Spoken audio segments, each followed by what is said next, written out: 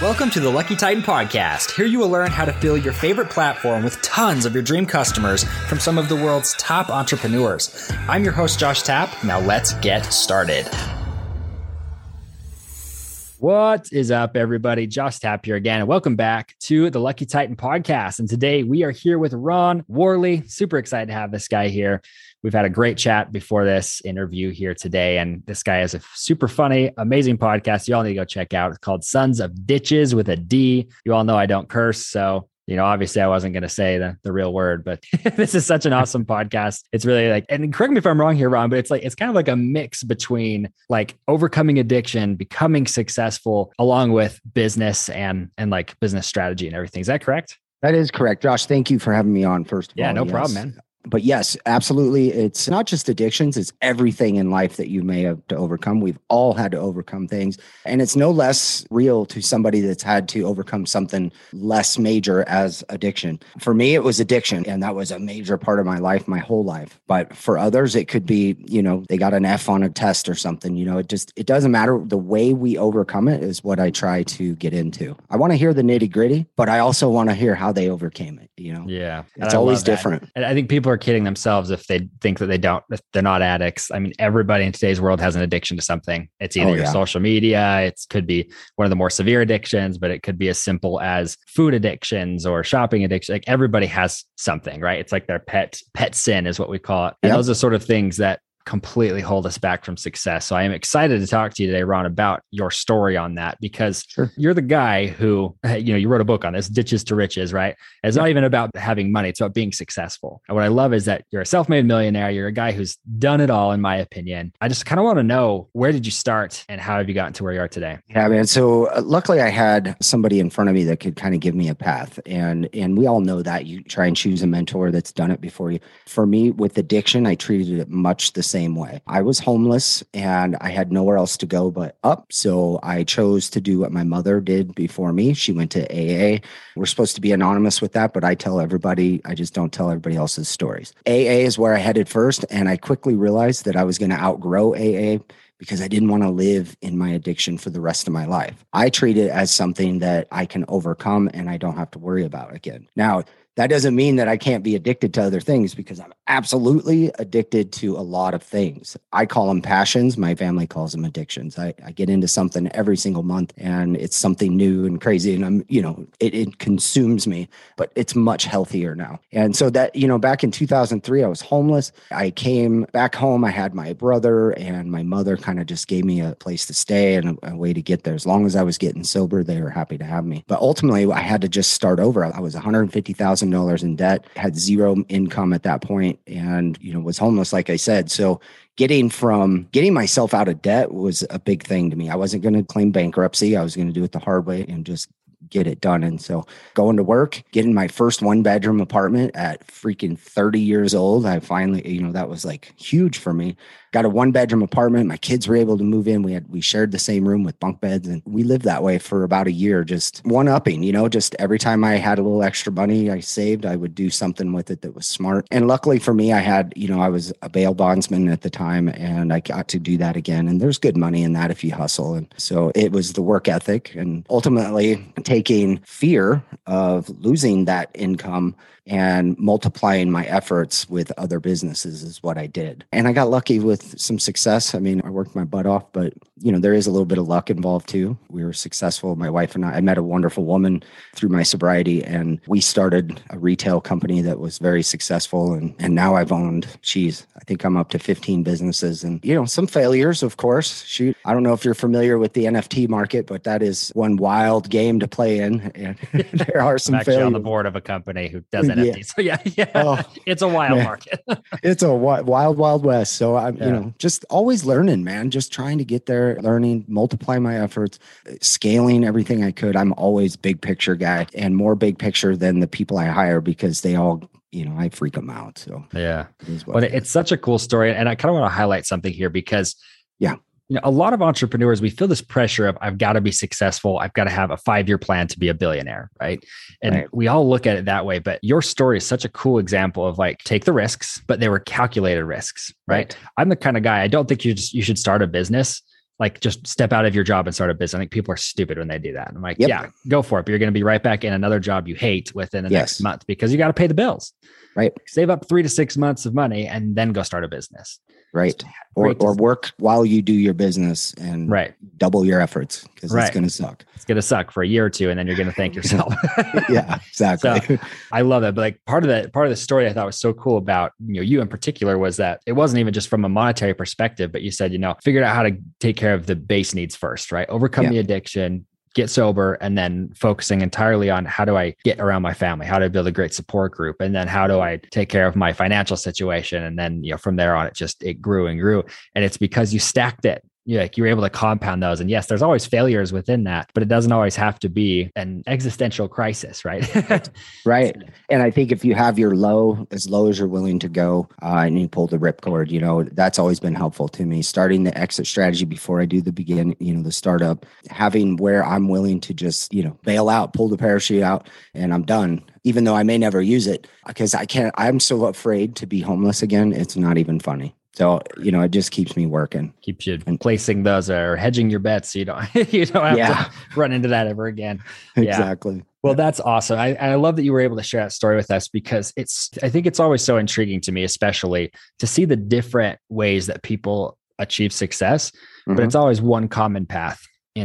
John Lee Dumas wrote a book about this not too long ago. It's called The Common Path to Uncommon Success.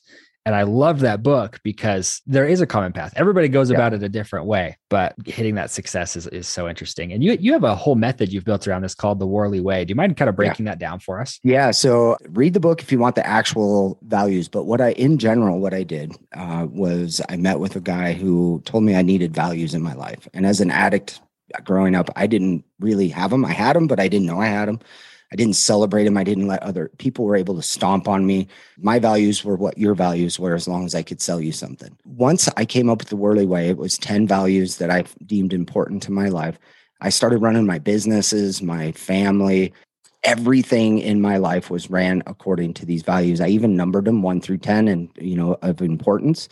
So when things like family versus hard work would come up, those two values, they battled each other a lot. I had my kids at home, but I also had 4 retail companies and a bail bonds company that were pretty much me running them. So for a while. And so I would have to weigh those against each other. And I did that with a point system. And it just allowed me to, for me, I'm wired to have code in my life. Like I need something of value. Now it's the lions. I've got to be a lion all the time. I'm out there hunting my prey, and to not be meek and a pushover anymore was my goal in life. And for me, this code, the Worley way, was something I could stand up to, stand up for. I could tell, that's when I started telling my story. I was so ashamed of being an addict for many, many years. And this was about 6 years into my sobriety that I actually figured out what values were. And as soon as I started doing that, as soon as I started telling my story, giving them the reasons that I am no longer like that, I even put it on my websites. People started to be attracted to that. And I noticed that people would come into my business and start telling me their stories, and they would relate to my story. And all of a sudden the sales became so much easier, so much higher. The income stream that was happening was insane because we just grew exponentially from just telling our, being honest. Now you have to have a story. Everybody does. But, my wife's is pretty boring. She grew up in a great life. She has no gripes at all. Then she was a cop, but now she has an even better story because she was a cop and she can tell about being a cop, and, just a little bit of age there. But everybody has a story, and I believe we should tell each other our stories. There's nothing to be ashamed of. We don't let our past define our future. All those corny things that I say, I actually live by them. So yeah, the Worley way. I love it. And I do want to point something out here because you mentioned everybody feels like they don't have a story. And the truth of the matter is I felt that same way. I was raised in a pretty middle-class home. My parents had some like poverty moments, but we always had food on the table. We were never homeless. I really had about every advantage I could possibly have, Sure. But the truth of the matter was that I just never felt like I had a great story. And something that I had a coach tell me years and years ago was, if you don't have a good story, make one. Yeah. He didn't say make it up. He said invent the story or come up with a story. So go out and do something worthwhile, right? There was one guy, I can't remember where I saw this, but this guy was doing something where he's like, I'm going to eat a slice of pizza every day until Elon Musk gives me a Tesla, which was so dumb. It keeps hitting my Facebook. I'm like, this is so ridiculous, but I'm watching it. And I'm like, did he get a Tesla yet? Right. And it's a dumb story like that. Right. But then there's other people, right? Like in the fitness coach space, you get all these people who are like, look at how sexy I am. You want me to train you kind of thing. And then you have what is his name? Fit to Fat to Fit. He just decided, hey, I'm going to get fat. I'm going to prove that you can still lose the weight even when you get fat, and he's done it like 3 times now. So I love to see people make those stories. And sometimes some of us, we aren't blessed, or we're so blessed that we don't have a great, huge overcoming underdog story. But like you said, you can make one. I love that. Yeah, you absolutely can. And it's, it always comes with risk. A good story has some risk involved. And so go jump out an airplane. And when that parachute opens up, you can talk about the moment that felt so good, in your life. And that's a story. I knew when I was a young man that I was making stories for myself. I know they were drug-induced, awesome stories that I still tell to this day. I have a lot of history and a lot of wisdom that I've shared with my kids who've not had to live through those stories. But even in the moment, I'm jumping off of a 50-foot cliff into the water. I'm like, dude, I'm going to tell somebody this story someday. And it's worked. I actually use the analogy in my book. It's a combination of doing things that cause you to take a little bit of risk and then seeing what it's like on the other side of that. And I love it. I love it. If you got to make your own. My son went to college his first day and they asked for him to tell his story, and everybody got up, and there was, all these gruesome people that grew up in the hood and people that were gang members and things like that. And he stands up, he tells everybody, well, I was just a normal white kid and my parents paid for my college. And I thought, you jerk, you've got a better story than that. The end result was his hard ass work that got him there. And dad paid for it, but I never gave them kids a dime when they grew up. All their chores, all that stuff around the house, that was to live there. They had a great work ethic. He's 22 years old now, and my other son's 19, and they're buying a house together. 800 plus credit scores. That doesn't come without a story. You've sacrificed somewhere in your life to get to that point, Right. So even the dumb little white kid that his parents paid for it had a better story than that, Right. I try to teach them. Yeah, I love that. And I think ask your parents. If you don't have a story, ask your parents, ask your friends, because they'd be like, wow, you've done some cool things. Yeah. It might not even sound cool to you, but go and talk about it. Have people follow you along the journey. There's this YouTube channel. The guy's name's Mike. I want to say it's like McCallowitz or something like that. The channel's called Average Mike. Definitely go check it out, guys. It's an awesome YouTube channel. The guy literally just says, I'm going to figure out how to solve a Rubik's Cube. I'm just going to have you guys, I'm going to document the journey. And he does. And each video is him learning a new skill. And it's really interesting because he picks up some of the most random skills. And sometimes he fails epically, but you're with him along the journey. And that's awesome. I love to see people doing that more and more and more, because story is just so captivating.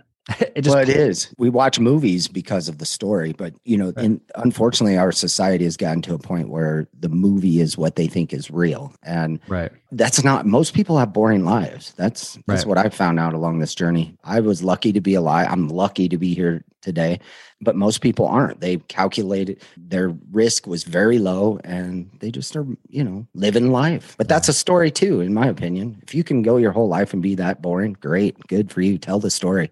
Tell the story of how you somehow managed to make your life so boring. Yeah. People are like, oh, I wish my life was that boring. Right. Yeah, that's awesome. And whether you believe in God or not, I talk about this a lot, is that everybody is put on the earth to do something. Yes. And it's maybe not the same thing for your entire life. I think sometimes God says there's multiple purposes for you. Just pick one. Yep. Just deep dive into something and get really good at it. And honestly, that's how I became an entrepreneur. This is how, in my eyes, I wasn't living up to my purpose. So I actually made a purpose statement and came up with what that purpose would be. And it changes all the time. Recently I've calmed down on working so hard and whatnot. And so my purpose has changed. Not my work value, not what I do for a job, or not what it causes me income, but my actual purpose is, what am I supposed to do to the world? Right now it's, I'm helping other people share their story, and it's that simple. And it's working, but it's also, it feels right too. Right. And so it's funny because originally I started being an entrepreneur. I could have just been a bail bondsman my whole life and everything would have been fine. But no, I had to keep going. And really that was because I had destroyed my marriage prior and with addiction. And I had to pay a certain amount, alimony and child support and all that. And it wouldn't allow me to have nice cars, nice houses, nice things. And I was so materialistic at the time. So I started a company solely to provide me with nice things. And that was before, I had purpose and whatnot. But after a while, I started to realize that nice things come with a good plan, a whole heart, an altruistic heart. And then it all just kind of comes together. And if you like nice things, great. If you don't, save the money, but for me, it was a lifestyle. I needed a certain lifestyle. So I have to work twice as hard to get it because I screwed myself up early. I love it. I was looking up trying to figure out who said this, but there's a quote I love. It's seek not to be a person of wealth, seek first to be a person of value. I want to say it's a scripture or it's like some Albert Einstein or something. I could say any one of those. I'm sure they said it at some point, right? You can say you said it. I said it. Oh yeah. I'll just say, yeah, this is Josh's Proverbs verse 1, right? But I love that because that's exactly what you've done is you found out how to be a person of value. Then the wealth followed. And I love that because, I've worked with thousands of entrepreneurs at this point, and I love to just ask them about their journey and see how they did it. And the ones who become the most successful are the ones who became a person of value. They said, let me find a real value in the market and provide that. And with today's society or the way things are going in America, especially, people are really against capitalism. Yep. And I figured out 10 years ago that if my giving back to the community was altruistic, they would pay me in return. Now, it felt almost evil or wrong because I was doing things to helping people, individuals, groups, putting in my own time and giving money. And I knew that everybody that was in that area at that time would end up being a customer of mine. But it's a give and take. That's how it should be. And I think that's what everybody's griping about. These young kids are griping about capitalism. And nothing grates my nerves more than to hear somebody say something nasty about capitalism. But what else that's do they have to look at? That's what the U.S. is, guys. Right. Founded on capitalism. Exactly. You want to decentralize everything, but you have to use capitalism to do it. Great. Right. You're being smart.